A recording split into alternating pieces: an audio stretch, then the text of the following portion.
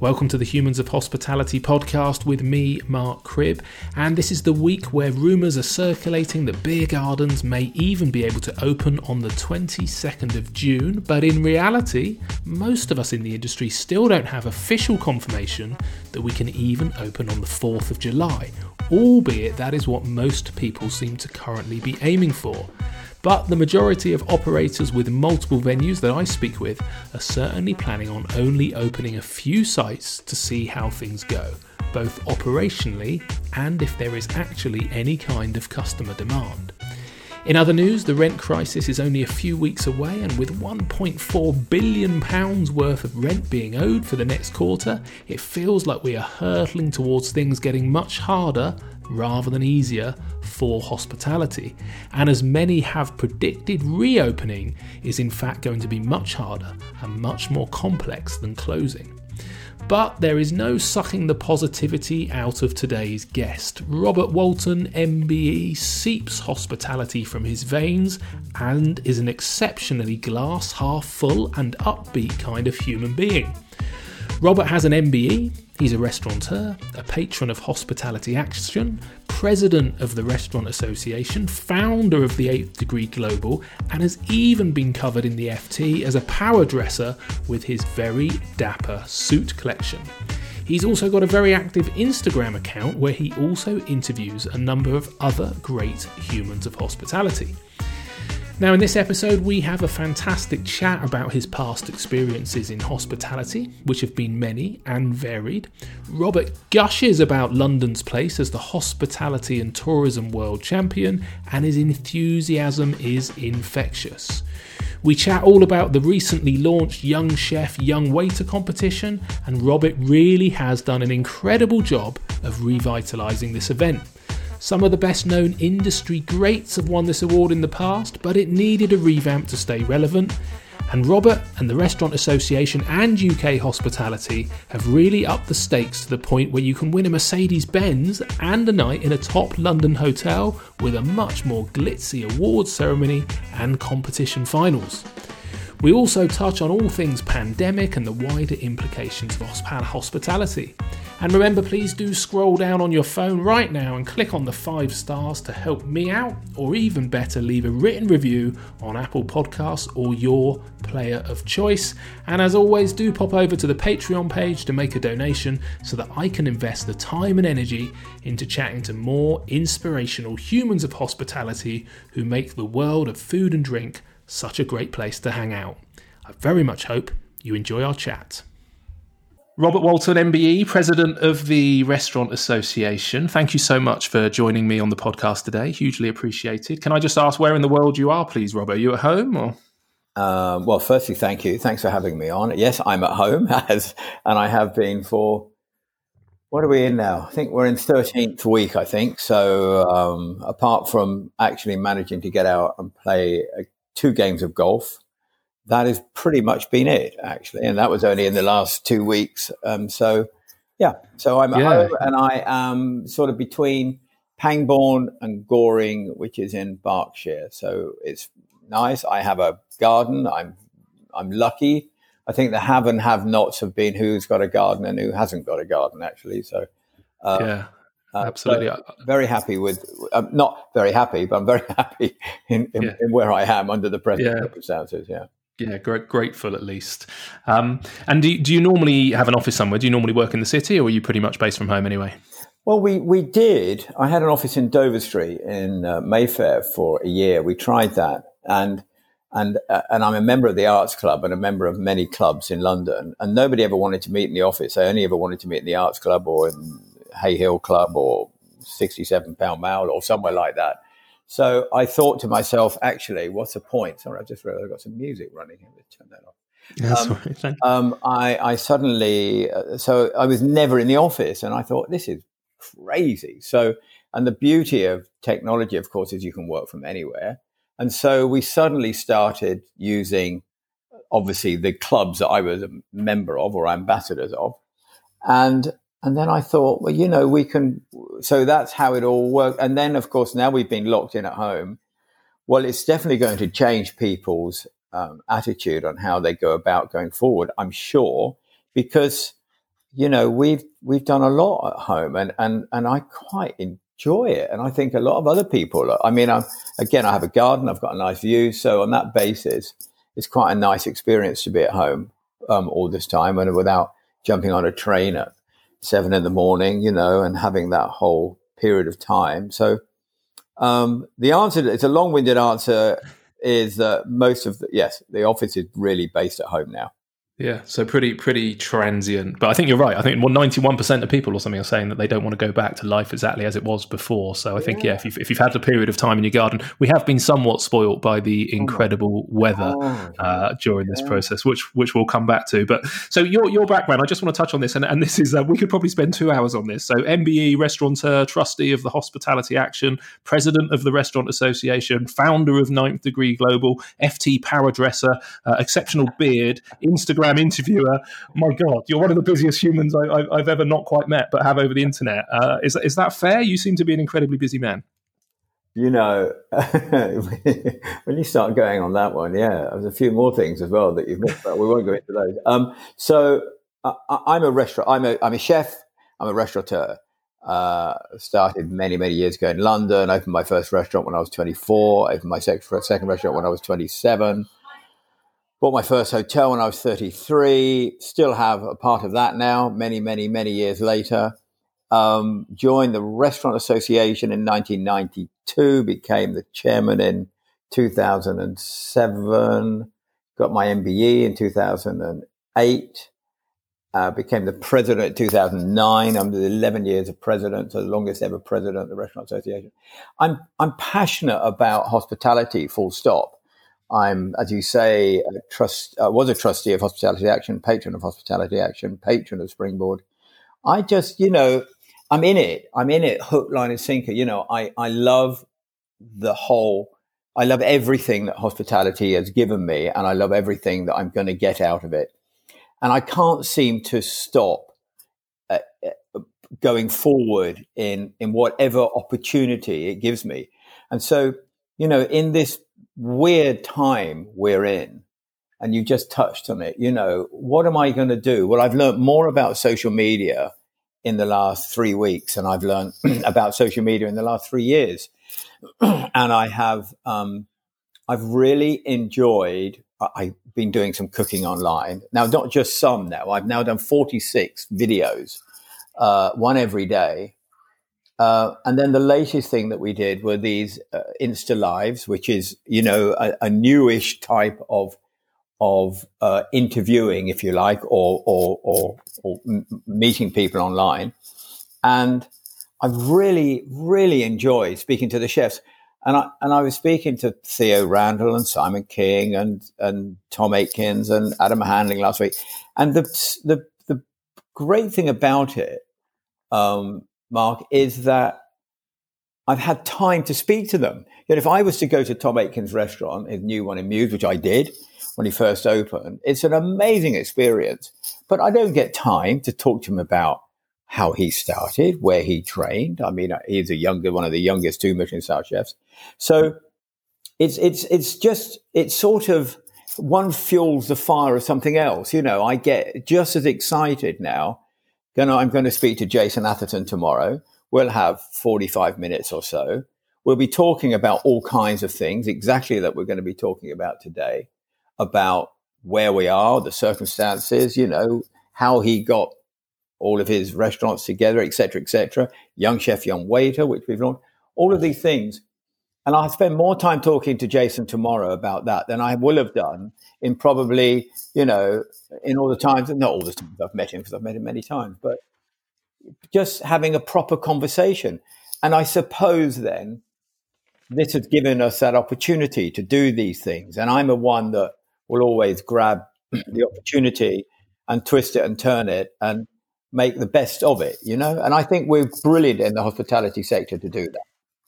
I think you're right. I think you epitomise hospitality. This is called the Humans of Hospitality, and you are clearly that because you've been doing it your whole life. And actually, I just in researching this morning, I watched a couple of your Insta interviews, and you come across brilliantly. You've got a really warm character. I think I saw you cooking a toad in the hole and something about a Scotch egg. So yeah, brilliant. I thoroughly recommend that people go and have a look. And it's one of the reasons why I also love this sector. Is I guess it's full of some beautiful human beings, which we're going to come on to when we talk about the sort of next generation of human beings with the young chef, young waiter. But for people who don't know, can you just explain a little bit that the Restaurant Association, been around for a very long time, now merged, has it, with UK hospitality in some form? Can you just explain a little bit about what it is and what it does and why you've been involved? And I suppose how it's changed in the last 28 years. Sure. Well, it's changed. So I hosted in 2018 the 50th anniversary of the Restaurant Association. And we then have carried on. It's now called the Restaurant Association Gala Dinner. So it's 52 years old, of course, excuse me. And the Restaurant Association was created by a wonderful man, Roy Ackerman, as you would know him, and some real sort of greats of the past. Manny Franks and Roy Ackerman and Robert Carrier and all these names of many years ago who decided they wanted to create a little association, a group of people, and they wanted to just get together. And then it was about how can we assist? What can we do? How can we assist the industry? What can we do to give back? And one of those, so that then went on through, and I'll come to Young Chef, Young Waiter in a minute, because Young Chef, Young Waiter, we'll come on to that as a separate one, but Young Chef, Young Waiter was one of the initiatives, hence Young Chef, Young Waiter is now 41 years old. And it was one of the initiatives that Roy started back in those days with Prue Leith, by the way, who was on. Was one of the chairmen. I mean, many, many, many amazing people have been through the Restaurant Association. And so it then, we were completely separate for that period. And then I can't remember the exact date, but let's just pick around about late 90s, 2000. We merged with the BHA. You remember the BHA, the British Hospitality Association. And then the British Hospitality, so then the Restaurant Association, we under the umbrella of Bob Cotton and the BHA. And then the BHA then merged with the ALMR, yep, and BHA to form UK Hospitality. So the Restaurant Association is under now the umbrella of UK Hospitality. And I sort of kept the flag flying, if you like, for the Restaurant Association, along with David Lowy, of course, who's the chairman. David Lowy, part of D&D, one of the owners of D&D. And so it's just a very good voice for restaurants. And if you like, the restaurants are celebrity brand. I mean, the hospitality sector, the hospitality industry, it's so enormous. And I work very, very closely with Michelin. I'm a partner, as in the nth degree, you mentioned that one as well, as a partner of Michelin, and we're one of the only partners of Michelin. I run an event called the Michelin Revelation, which is the revealing of the new Michelin stars, which of course are all restaurants. So the restaurant sector, if you like, is the sexy part, with all these amazing, amazing talent and these incredible chefs that we have. But obviously they're just the top tiny bit of it. But they're a good voice to get out there. And when we host the Restaurant Association Gala, we have about 25 to 30 of these great chefs there, which sort of give it a bit of the, get all the press there and everything else. But ultimately, they're just a bit of icing on the cake. The real hard work is done by all of us. Not that they don't do hard work, but all of us, in every form.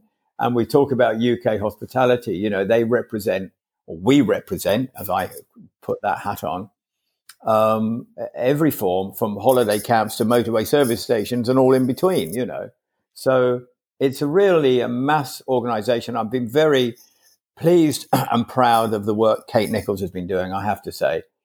She has been, we're on a call with her today. She has been really very, I've seen her on TV, I've seen her on interviews, I've seen her on the radio, heard on the radio, and I think she's doing a great job. Yeah, I had Kate on the podcast a few weeks ago, actually, and she has an incredible energy and really is achieving some stuff. And do you think that as a result of the pandemic, which we're going to come into, obviously we're in the midst of sort of COVID lockdown, but do you think that's raised the profile in many ways of hospitality with government? Because it feels like Kate and UK Hospitality have sort of been in there, chatting about the details of furloughing and the various support for what is such a big sector and that has been really impacted. So do you think it's a bit of a change maybe with government, or has it always been the case? I think that it certainly, the government aren't stupid that hospitality is the third biggest employer in the country and brings in however many billions into the HMRC. So but I think they recognize now the significance of it in how many employees we have. I mean, look, the significance of the NHS now has been recognised, if you like. The significance of lots of different sectors of the country have been recognised in ways that they weren't before. But I think she's doing a really good job in making sure our voice is heard. And I'm very pleased, and we will listen to the latest update today. And she's really on point with it. She has all of the statistics at her fingertips. Very, very, very pleased with the way she's dealing with it. And she's trying to deal with it. We're coming from a restaurant sector, our restaurant bit. She's got to deal with the same from hotels, of course, which you're in, or pubs, or we're all basically under the same. On July the 4th, when we're allowed to open doors, who's going to open, how they're going to open. But I think, you were talking about, you have a great big terrace. Well, you have a great big terrace, and so you'll be able to work out plans of how that's going to work. And I was speaking on one of my Insta Lives with Tom Aikens, who has a beautiful, tiny restaurant in the middle of Belgravia. Now, how on earth there's no comparison to your opening and his opening. And then you've got Claude Bosi, who I had a chat to the other day on another Insta Live, and he's got Bibendum, which is a very big restaurant for the number of covers he's got. So how will he do it? And how will we work on, we sort of jumped onto COVID at the moment, but how will we open restaurants? I was talking to somebody the other day, we were talking about, you can sit back to back. You haven't got to be 1 meter or even 2 meters at the moment, as far as I know. Now so if that's the case, that changes a lot. But suppose when somebody turns around, I don't know, very, very. It's going to be complicated. I mean, you've been in hospitality clearly for a lifetime, so you've gone through recessions, you've gone through crashes in the stock market, terrorist attacks. What's your thoughts on the scale of what we're going through now? Presumably, unprecedented, I suppose, with regards to the impact, I suppose, specifically on hospitality. Sort of looks like it got hit first and it's going to come out last, I guess. Yeah. Well, we're not in the airlines, I suppose. That could be worse, couldn't it? Yeah, or theatres as well. They've got big challenges. Yeah. Or, I'm in events. I run 5 events, which are, the Michelin Revelation, for instance, the Tatler Restaurant Awards, the gala. Now, only one really has been affected because there was one that was going to be in September, which is the International Restaurateurs Dinner, which I run and host. So on that basis, I'm feeling okay because everything is postponed. My hotel, for instance, is, we had lots of wedding books booked. And so I would probably say 90% more have said, let's just postpone it. Let's just postpone it until we can do it, which is great. I have flights booked to go to the US at the moment. I said, well, let's just hold them. I'm happy to have a voucher or something at the moment because I will use them. But yeah, it's going to be a very difficult time for us all as we slowly come out of this. Sorry, let's just go back to the question. Yeah, no. Well, I'm going to lead on from that. So, hospitality in general, a lot of the people that I've been speaking to in the last 12 months have said that, 2019 was a really tough year. We seem to be sort of being squeezed by increased cost, increased margins. We obviously had a lot of uncertainty with Brexit, multiple elections. So it felt like a tough time anyway. Do you think that's valid? And do you think that was more the sort of the high street side of the industry? And were the sort of the hotels and the more sort of premium places okay? Or do you think that the timing of this, I don't know, it's just interesting with that backdrop around the challenges of the last sort of 24 months. Well, one of the questions you asked, was it any different? I mean, I bought my hotel in 1990. And I also started my first restaurant in 1980.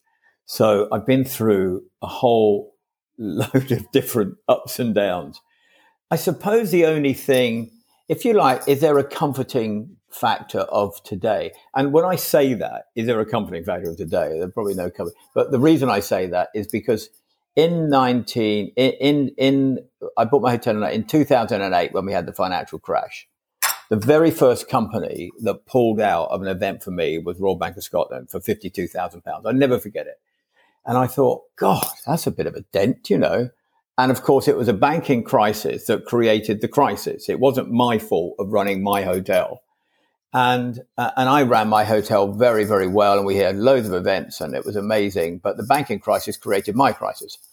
And I just felt then that obviously I didn't get government help. I didn't get my staff weren't furloughed. I didn't get anything of that nature. You were on your own. And anyone who's listening to this will remember that then you were on your own and you had to just deal with it. And we had to just deal with it. We had to cut back staff. We had to do whatever we had to do. So when I say the word comforting, I'm not saying there are a number of people in the same position as me in those days as well. But the comforting aspect of it is when I speak to my wife's family who are in Australia, and I speak to my friends who have restaurants in LA and all in between, we're all in the same boat. And every venue and every restaurant around the world is in the same position. It's so bizarre. And none of us are open, really. If you speak to, Spain or Greece, that everything's sort of opening, but it isn't. So is it? Yes, it's worse, isn't it? Of course it is. It's worse than anything I think we've ever seen. And I feel really, you were talking, you've got restaurants and a hotel. It's a super tough one. I think the government, I'm not going to say the government, if anyway, been perfect, but I think on the financial side, they've been pretty good. I think that the extension to furlough and what they're going to do and where they've sort of moved it at the moment in keeping a higher percentage than we thought they were going to keep is really positive. I think these loans seem to be getting through now to venues. I think that's quite good. But it is a tough time, isn't it, Mark? It is, yeah. It really is, yeah. Do you think that, this is going to be, is it just a hibernation and a pause in your mind where we are going to come out the other side of this and return to normal? Or do you see this as a bigger change, I suppose? The VC is going to get their fingers burnt and leave hospitality for a little while. Are a number of the sectors going to go under? Do you think the independents will survive, or is it going to be the big players that survive? Have you got any thoughts on what hospitality might look different, afterwards? Wow. They're really good questions, aren't they? If I knew all those answers, wow. They are really good questions. Well, you strike me as the sort of person that might have been pondering them anyway, I suppose, rather than putting on the two spot too much. Every question you've just asked, I've asked myself, That's a bit of luck. I think, look, wouldn't it be lovely if we would just go straight? It was obviously not going to go straight back if we were. Is there going to be a vaccine? Is there going to be an antibody test? When are we going to get these things in? How are we going to travel? The thing is, right now, I said earlier on, I'm going to speak to Kate, and there's going to be some amazing restaurateurs on companies on that Zoom call. And Kate will give us the update. And literally week by week, there is an update. And I believe we're due for the definitive hospitality guide to come out in the next 2 or 3 weeks of how restaurants are supposed to open. Mostly it will be risk assessment based, as we know. It's going to be making sure your staff are safe. And if your staff are safe, one will assume your customers will be safe.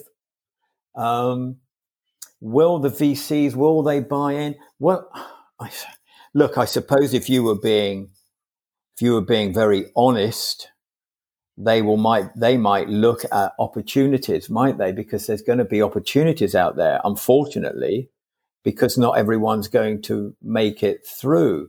Well, I don't know. I mean, it's a really difficult one because I am the last person to be negative about anything, and I want everything to be rosy in the garden. But of course, it's not going to be, And yes, there will be opportunities. Will they still invest? I can't see why wouldn't they. We have created. You were telling me about one of your locations is in Bournemouth. The UK. London has been recognised as the hospitality, food and service capital of the world. We've got that. We're number one. Now, that is fantastic. Why is it number one?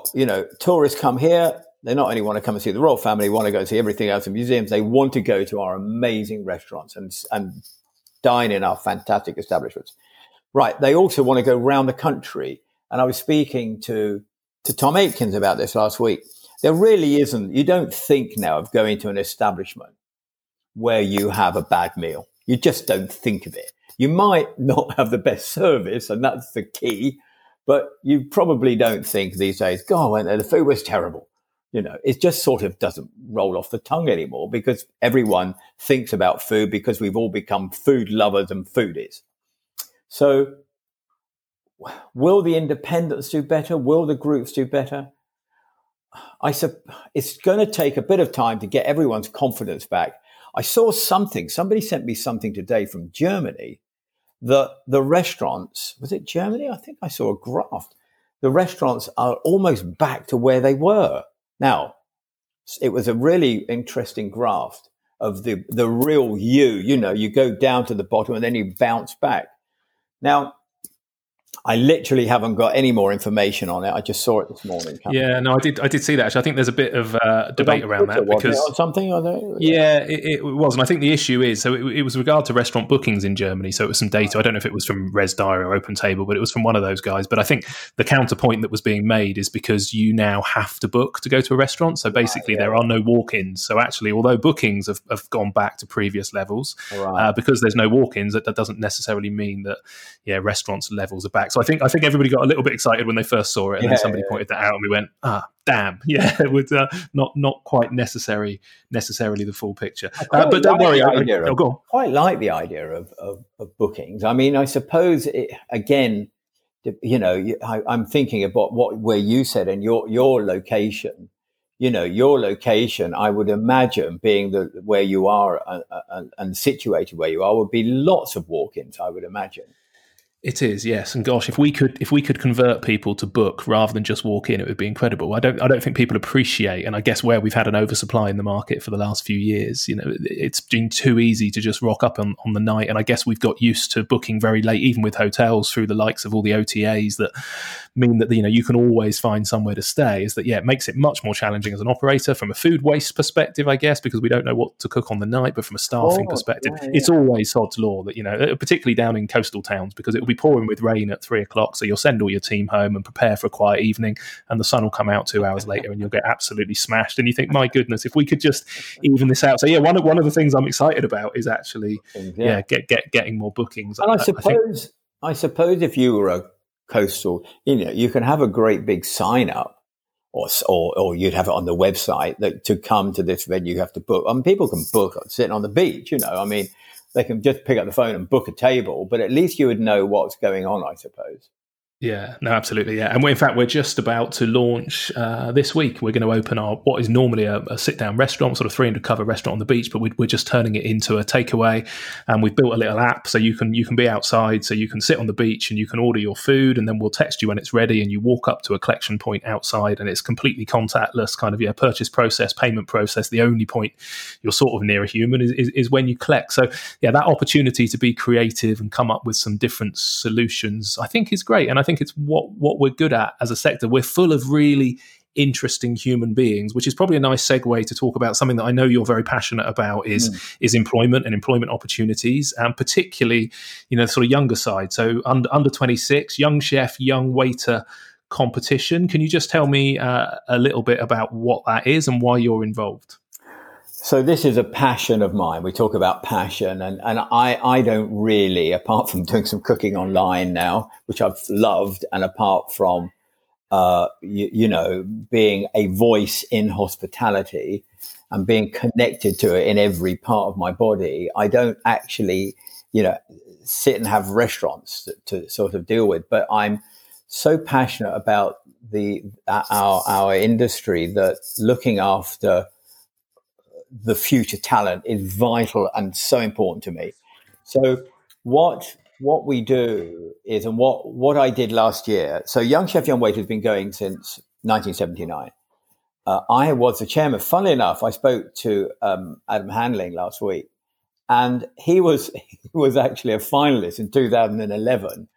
And my PR company flashed it up that I'd given him the award, as a finalist. I hadn't seen him since then. So it's really marvelous to see that sort of where he's gone from there to where he is today. And, past winners of Young Chef, Young Waiter are Mark Sargent, Nathan Outlaw, Marcus Waring, amazing names. Simon King, Simon Girling, some great, people that have gone on to run big establishments. And the winner of last year, Rich Henderson, is now with Tom Aitkins, and Alessandro, I can't pronounce his surname, actually, but he knows who he is. Yeah, Calzavaca, I think. There you something go. Like that. And, well, I can't pronounce it, but I haven't got it in front of me. I've cheated. I have got it in front of me. And he's now at the Dorchester. So, already their careers have taken it, and Rich has been very proactive with the NHS and posting online. So I'm very happy that he has taken the opportunity and run with it. So the annoying thing about Young Chef, Young Waiter is that through the BHA and then UKH, they didn't have the staffing and the time to run it. So I picked it up and basically took over the brand, and we now run the brand as our own brand. And we redesigned it under the Nth Degree, which is my other company, which sort of is the facilitator to everything. And we restyled it, rebranded it, and made it a much younger, dynamic, more energetic brand. And now it looks good. Now it looks cool. Now it's up to date. And the secret of last year was I decided that this competition should be totally online until the very final. And the reason I did that was not because I was expecting a pandemic to come in or anything else. It was purely that the chefs had no time. There were too many competitions, and you would have known this. You know the industry well. There are too many competitions which the chefs have to be here, have to be there. You have to go and talk. It's great, and you do your thing, and you give back and all that stuff. But actually, the chefs I knew, and the waiters and everyone involved in judging were saying, God, I've got to do the such and such competition, but really I don't have time.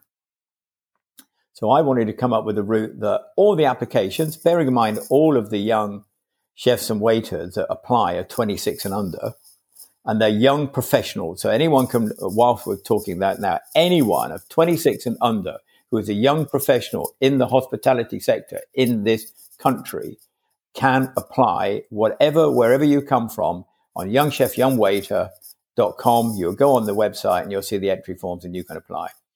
And I just wanted to make sure that anyone could come into this. But more than anything, my judges can judge. The applications are online. The judging is online. So nobody has to do anything until the last 2 days in November.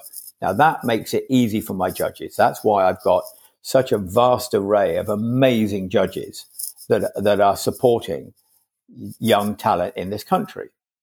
So, can I just ask, Robert, is that a video or is that a written application? How does that work? It's a combination of both. It's a small written application and then there's a video. There's a list of exercises for the chefs and for the waiters. And they just send in a phone video, and then those videos go to the different judges. and those judges will have no idea where those people come from. So if you come from, Sodexo's contract or any contract caterer or any pub or any route of professional catering, and you want to enter, you can enter, and the judges will have no idea where you come from. So, if you're from the Fat Duck or a 3 Michelin star restaurant, or if you're from the little pub in the Outer Hebrides, you can apply, and those judges will not know where you've come from. And the same with the waiters, exactly. So it's really easy. You apply online, you do a small video, and then there's a few questions and a couple of little exercises that you have to show. Yeah, and obviously they can't taste the food. So, what is there a criteria they're looking for? I'm thinking sort of provenance of dishes or presentation. Is it a published sort of criteria that they're being judged against? Yeah, well, you'll see in the application it will go through the judging process and what the judges are looking for. But a lot of it's about personality, a lot of it is about skill, and they'll be able to tell a lot from who they are. But we had a lot of applications last year. This is the biggest competition in the country, by the way, for young chefs and waiters by miles. And we had a lot of applications last year. This year, we're expecting hundreds because this is the perfect competition at the perfect time. And by default, I created it to be totally online until the very end. It's absolutely perfect for right now. So I'm so excited that we've launched this. We literally launched it 2 weeks ago. The application forms I've just had a look at, which will go out, and my team will personally be writing to many, many restaurants with the application forms, because a lot of this stuff can get lost in all of the media, So I like one of our media partners is Tatler magazine. The caterer put it out. Craft Guild of Chefs have put it out. The UKH will put it out. But also we then do our own, Mark, that you can send, you can put on newsletters, 100 times and, where I didn't see it. Well, you didn't send it to me, So we actually then write to the chefs and the restaurants, and we've got a lot of them. And we tell people, look, this is the application form, so there's no excuse not to get your young team to apply. And I'm pushing it all the time. So I think we're going to be inundated. I'm really excited. And by the way, the winners of Young Chef, Young Waiter can win a Mercedes each for a year. That's exactly what I was just about to mention, Robert. Is that one of the reasons it's going to be popular is I had a little look on the website. I was like, my goodness, you don't see many. Normally you get a certificate, signed by somebody, or maybe if you're really lucky, a trophy. But not many chef competitions do you win a car that's probably better than the person who owns the restaurant that's sending you. So that's got to be a pretty big incentive, I suppose, isn't it? Well, that gives you the whole. So when we talked about the Nth Degree is a facilitating business that I run, which I own, which is the brand that brings. And when I thought about Young Chef, Young Waiter, and I thought about how it was run in the past, any brand could be involved in Young Chef, Young Waiter, a clothing brand, obviously anything within hospitality, but a watch brand, a technology brand, a car brand, any brand can be involved. These are young people on social media right now. I have just seen the power of social media myself, gaining 2,000 followers in a month. I mean, my goodness me, it's more than my wife got. My wife's, very good at it. And she's quite jealous of my increase in my social media presence. But so I think it's your beard, Robert. I think you're bang in vogue at the moment. You've got such a beautifully coiffed beard that you're just like a perfect Instagram shot. That's what it is. Well, I'm very happy to carry on with these sort of conversations, Mark. It's very kind and the suits. And suits and everything. But, so any brand can be involved in Young Chef, Young Waiter. And I kept looking at the other events that were running and at the moment, by the way, there are no events running. There are no competitions running because of, I'm saying there's certainly no chef and waiter competition running because you can't get out there at the moment. So this is the perfect competition at the perfect time with the perfect end, because you guys, includes insurance. I mean, it's such a brilliant prize, and I'm so pleased to have Mercedes close to us. And so we'll have some other big brands as we go forward with this that we're just negotiating at the moment. Obviously, it's a slightly different setup now. And what I've done with brands as well is we've redesigned the document that these brands will be supporting as opposed to sponsoring. So, all the money goes in, and obviously there's a cost of running this event. It doesn't run on its own. But we also look at, you can see the two charities or the two association groups we look after, which is Future Chef and Adopt a School. So there's a complete circle here from the judges on the old school and the guys who have made it, right down to to Future Chef from schools and Adopt a School with both the Royal Academy of Culinary Arts and Springboard. So everyone's involved. It's a wonderful group of people all working for the same cause. Yeah, no, it looks fantastic. And when they come to the final in November, how does that work? Is this in a restaurant? Are you actually cooking for the public? Is it invitees only? And then obviously the waiters as well. So yeah, private event over a couple of days. Can you just explain a little bit about how that works? Yeah, it was. So last year was the first year we sort of showcased how we were going to run it. And it was absolutely fantastic. All the 32 chefs and waiters stayed at the Hard Rock Hotel. The new one, which had just literally opened. So they'd all come from all over the country. So, and some of them have not been to London much before. I mean, it sounds odd, but if you're coming from, Northumberland, then, you're not popping in and out of London every 5 minutes, So it was brilliant to see everyone coming together. We hosted a dinner for them, and Theo Randall, who's a head judge, who's a delight, and Simon, who are just absolutely fantastic head judges of waiters and chefs. And then it's a 2-day competition. We really put them through through their tasks. It's a 2-day. It's a bit sort of, I suppose you would use a term, it's a bit X Factor-ish in its root, because we whittle down the 32 to 6 chefs and 6 waiters in a very short space of time by some really intense exercises and tasks, and then on the lunch of the second day, we know who the last 6 are, and we announce that. And the secret and the ethos about Young Chef, Young Waiter was ultimately pairing a chef and a waiter together to work together to plan the menu and to serve 4 people. So 6 chefs and 6 waiters will work together. Those 2 will work together. They will serve a table of 4, which will be the VIP guests and chefs and everyone else. So they've got to work together, and that's how it works. And then at the end, the final awards ceremony, where we had John Turode, who was brilliant, who was also the chairman of Chef Judges in 2003 or 4, I think he said.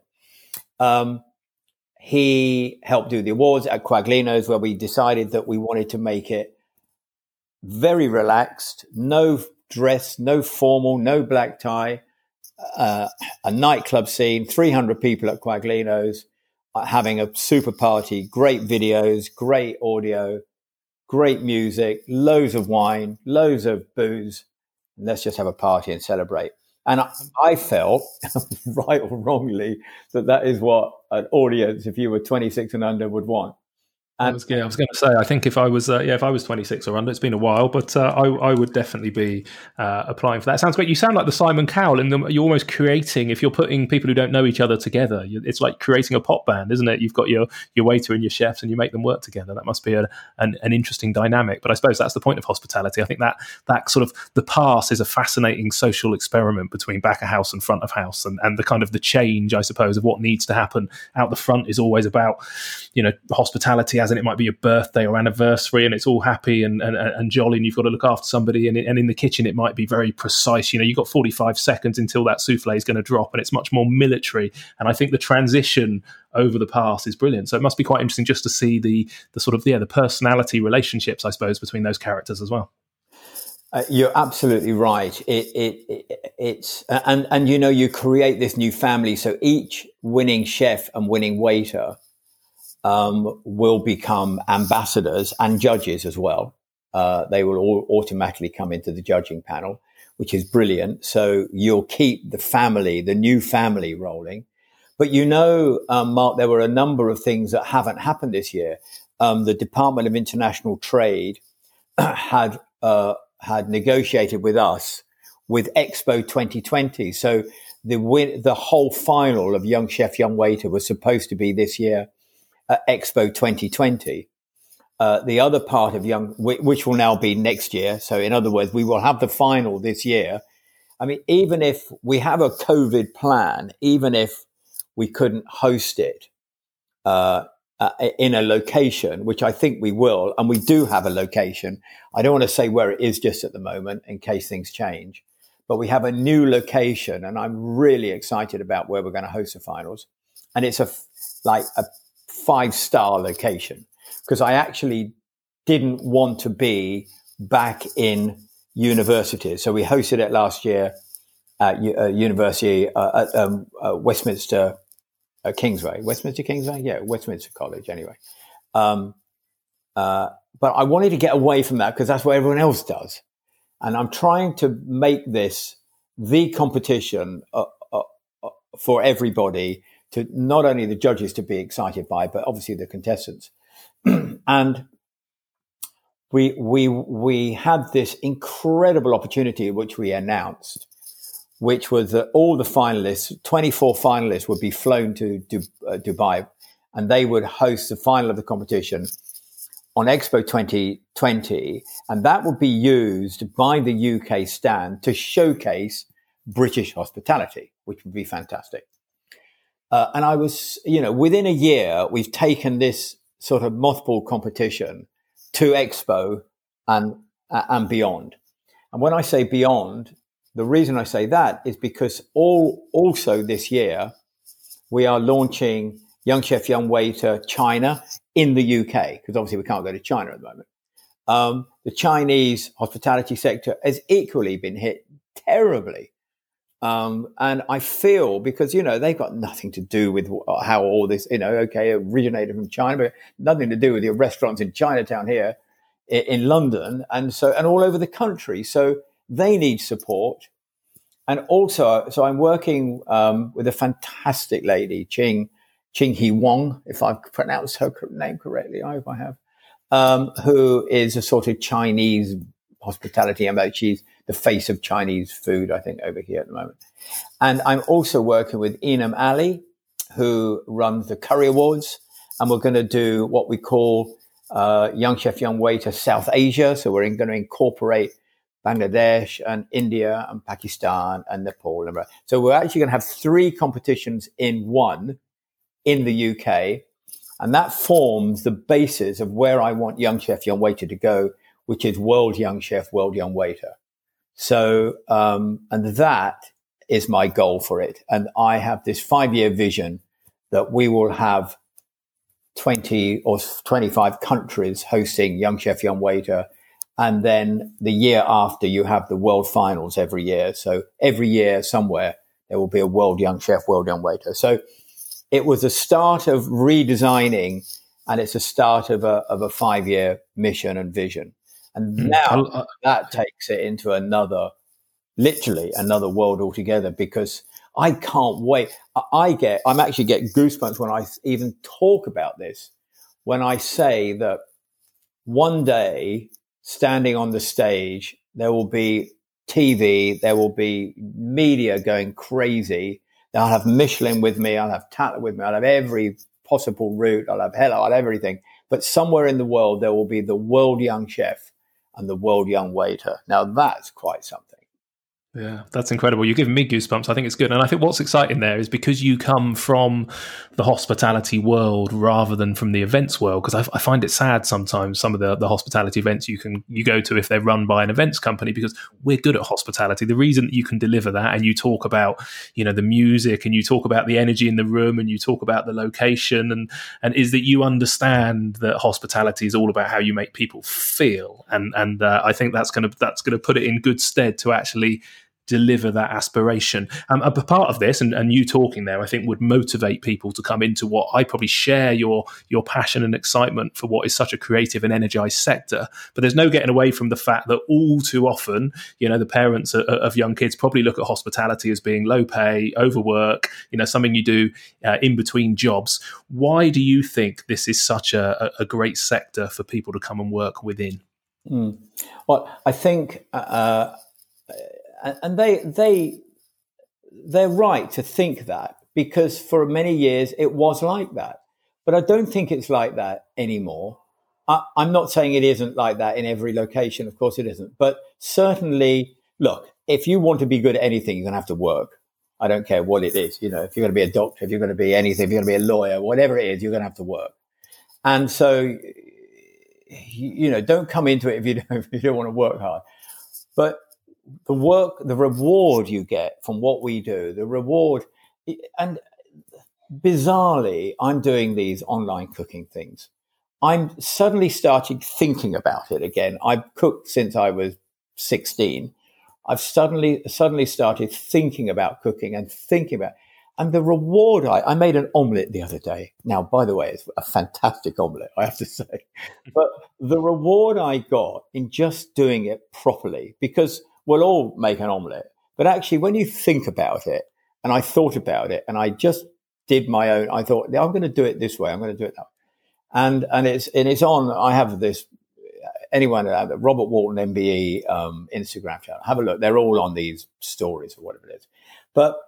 And so I get reward at my age out of cooking, and serving and watching people go, gosh, this is the best omelette I've had, And so I get that. And I think it is such a rewarding industry sector to be in, and I think that is so satisfying.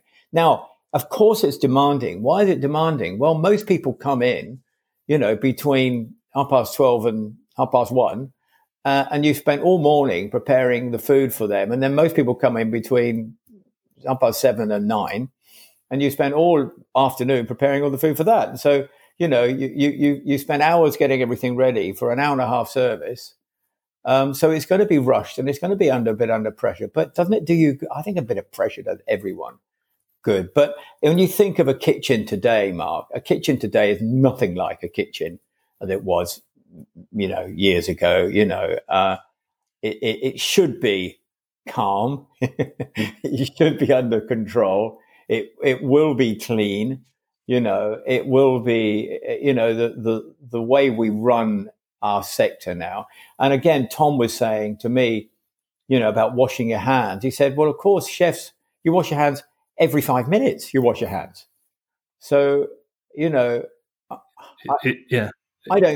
think it's such a rewarding industry to be in. And there's so many places you can go.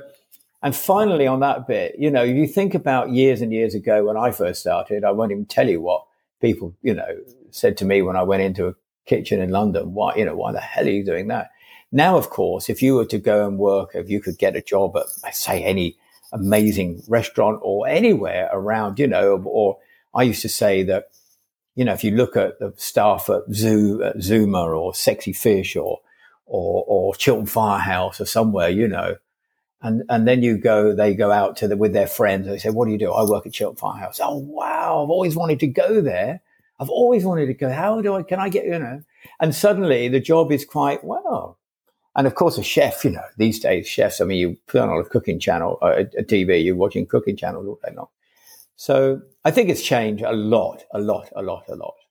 No, I think you're right. You've sold it well there. So that works for me. And you're absolutely right on that sort of health and safety side, I suppose, of COVID. And you talk about washing your hands, but you think, we deal with life and death in the kitchen on a daily basis because we're you're eating something you're putting in your body, and if we sell you something that's raw, or if we haven't looked after those shellfish and kept them at just the right temperature, since they've been delivered, and the paper trail, I do think we should be a trusted part of the of the sector. Next to healthcare, we are used to extreme kind of cleanliness standards, and I think we'll be able to navigate our way out of COVID if we are allowed to do so. Which probably leads on to sort of drawing to a close because I'm conscious of time. Anything you think the government should do or the sector should do to help us sort of get back on our feet over the next few months? Any other burning issues that you've been thinking about? I think the government have got to look at furlough. I think we're going to come, July the 4th is the opening day if you want to. You saw me speaking to Jodie Kidd about her pub. She doesn't see any way she's going to be opening on July the 4th. And I know that if you're in the city of London or the city of Manchester or the city of wherever you're in the middle of the city, you're probably thinking, well, there's going to be no one around. We're due to open on July the 4th and, okay, school holidays. It sounds a bit odd that kids haven't been to school, but they do online schooling and lots of kids are still in school, for health workers and workers are required to sort of keep us all rolling. So I think it's going to be so I think that furlough is really important for us. And I think that possibly a part-time furlough, where you can keep some on and some off and work it out how you're going to do. I think rents, obviously, the massive, massive problem right now of rents and banks looking after us. I think the banks need to do that. I think all of that, the financial bit, is vital. You're absolutely right to say that we are ourselves, we are a very clean organization, a clean business. We have to be clean. We have to know where our produce comes from. We have to keep it at certain temperatures. We have to know the temperatures. There's a whole risk assessment that we go through. And that's absolutely right. It's a really good system that we run now. And I think although we were all possibly the scores and we're all sort of, oh my God, and all that, actually it's probably worked out very well because we're all very aware of how we run our establishments. And also, I think the other beauty about running our establishments is our local produce. You will be the same. I am. I mean, I'm cooking in my own kitchen and I'm sourcing as much locally as I possibly can. So I think restaurants are really keen on doing that, which means you know exactly what you're getting, where it's coming from. And you'll be serving, good quality food. So I just don't think that, and I think the other thing to finally mention is all of us, how ready are we to go out into those restaurants? I had cancer 3 years ago and I've been quite careful. Now, where am I going to go? I don't know. I'm feeling a bit nervy about going to my industry right now, and if I'm feeling a bit nervous about it, everyone else is going to feel a bit nervous about it. So we've got to make sure that the venues, I think once I've gone out once and I feel okay, I'm going to be, actually that was really good. But, so there's you who have the venues and I have a venue and I'm speaking with the Restaurant Association hat on. We have to prove that our venues are really, really safe. And you can come and have a gorgeous meal without somebody near you, coughing and spluttering. And, you just feel comfortable when you're in there because there is no point going to a restaurant where you're going to be on tenterhooks and thinking, oh my God, I need to be out, but I'm not enjoying this because that's going to be a disaster. And then the general public have just got to feel very comfortable. So it isn't going to happen overnight at all. I think there'll be, once restaurants can sort of open, people are desperate to sort of go in them again. I am. But we're all going to be careful. And we're all just, I wish I had the crystal ball to say how it's all going to work and how it's all going to go. I've been waffling a bit about it, but I'm trying to I'm looking out over my garden and I'm trying to logically think of the planned route through it. And there isn't one. I think it's a process that, and as we go further into it, and as soon as July 4th hits at whatever point and whoever opens, we'll start to understand a little bit more. But what I do love about our sector is we are brilliant at improvising, adapting, and overcoming all circumstances and all situations. And we will certainly do everything we need to do to make sure our customers are safe. And when they go to those restaurants, I'm sure that everyone's going to have a great time. And I can't wait, by the way, to get out and go to see my friends again. Perfect. Well, look, I think based on two things, that was a very eloquent close anyway, but also I promised to finish in time for your next meeting, Robert, and we are touching on it, so I'm going to have to let you go. But look, thank you so much for sparing the time, and thanks for just being a great sort of ambassador and sort of person talking about our industry and being out there and representing it on a daily basis. I think we all appreciate it, and thanks for sparing the time to chat today, and I wish you the best of luck navigating the unknowns of how we get out of this. Well, thank you so much. It's been a pleasure, actually. It's really nice to actually take a time and just to really have a good old chat about hospitality and where we are. And your questions have been very good. They make you think, and whilst you think, you can then come up with sort of different ideas. And I wish you luck as well with your locations and your hotel, and I'm sure it'll all be fine.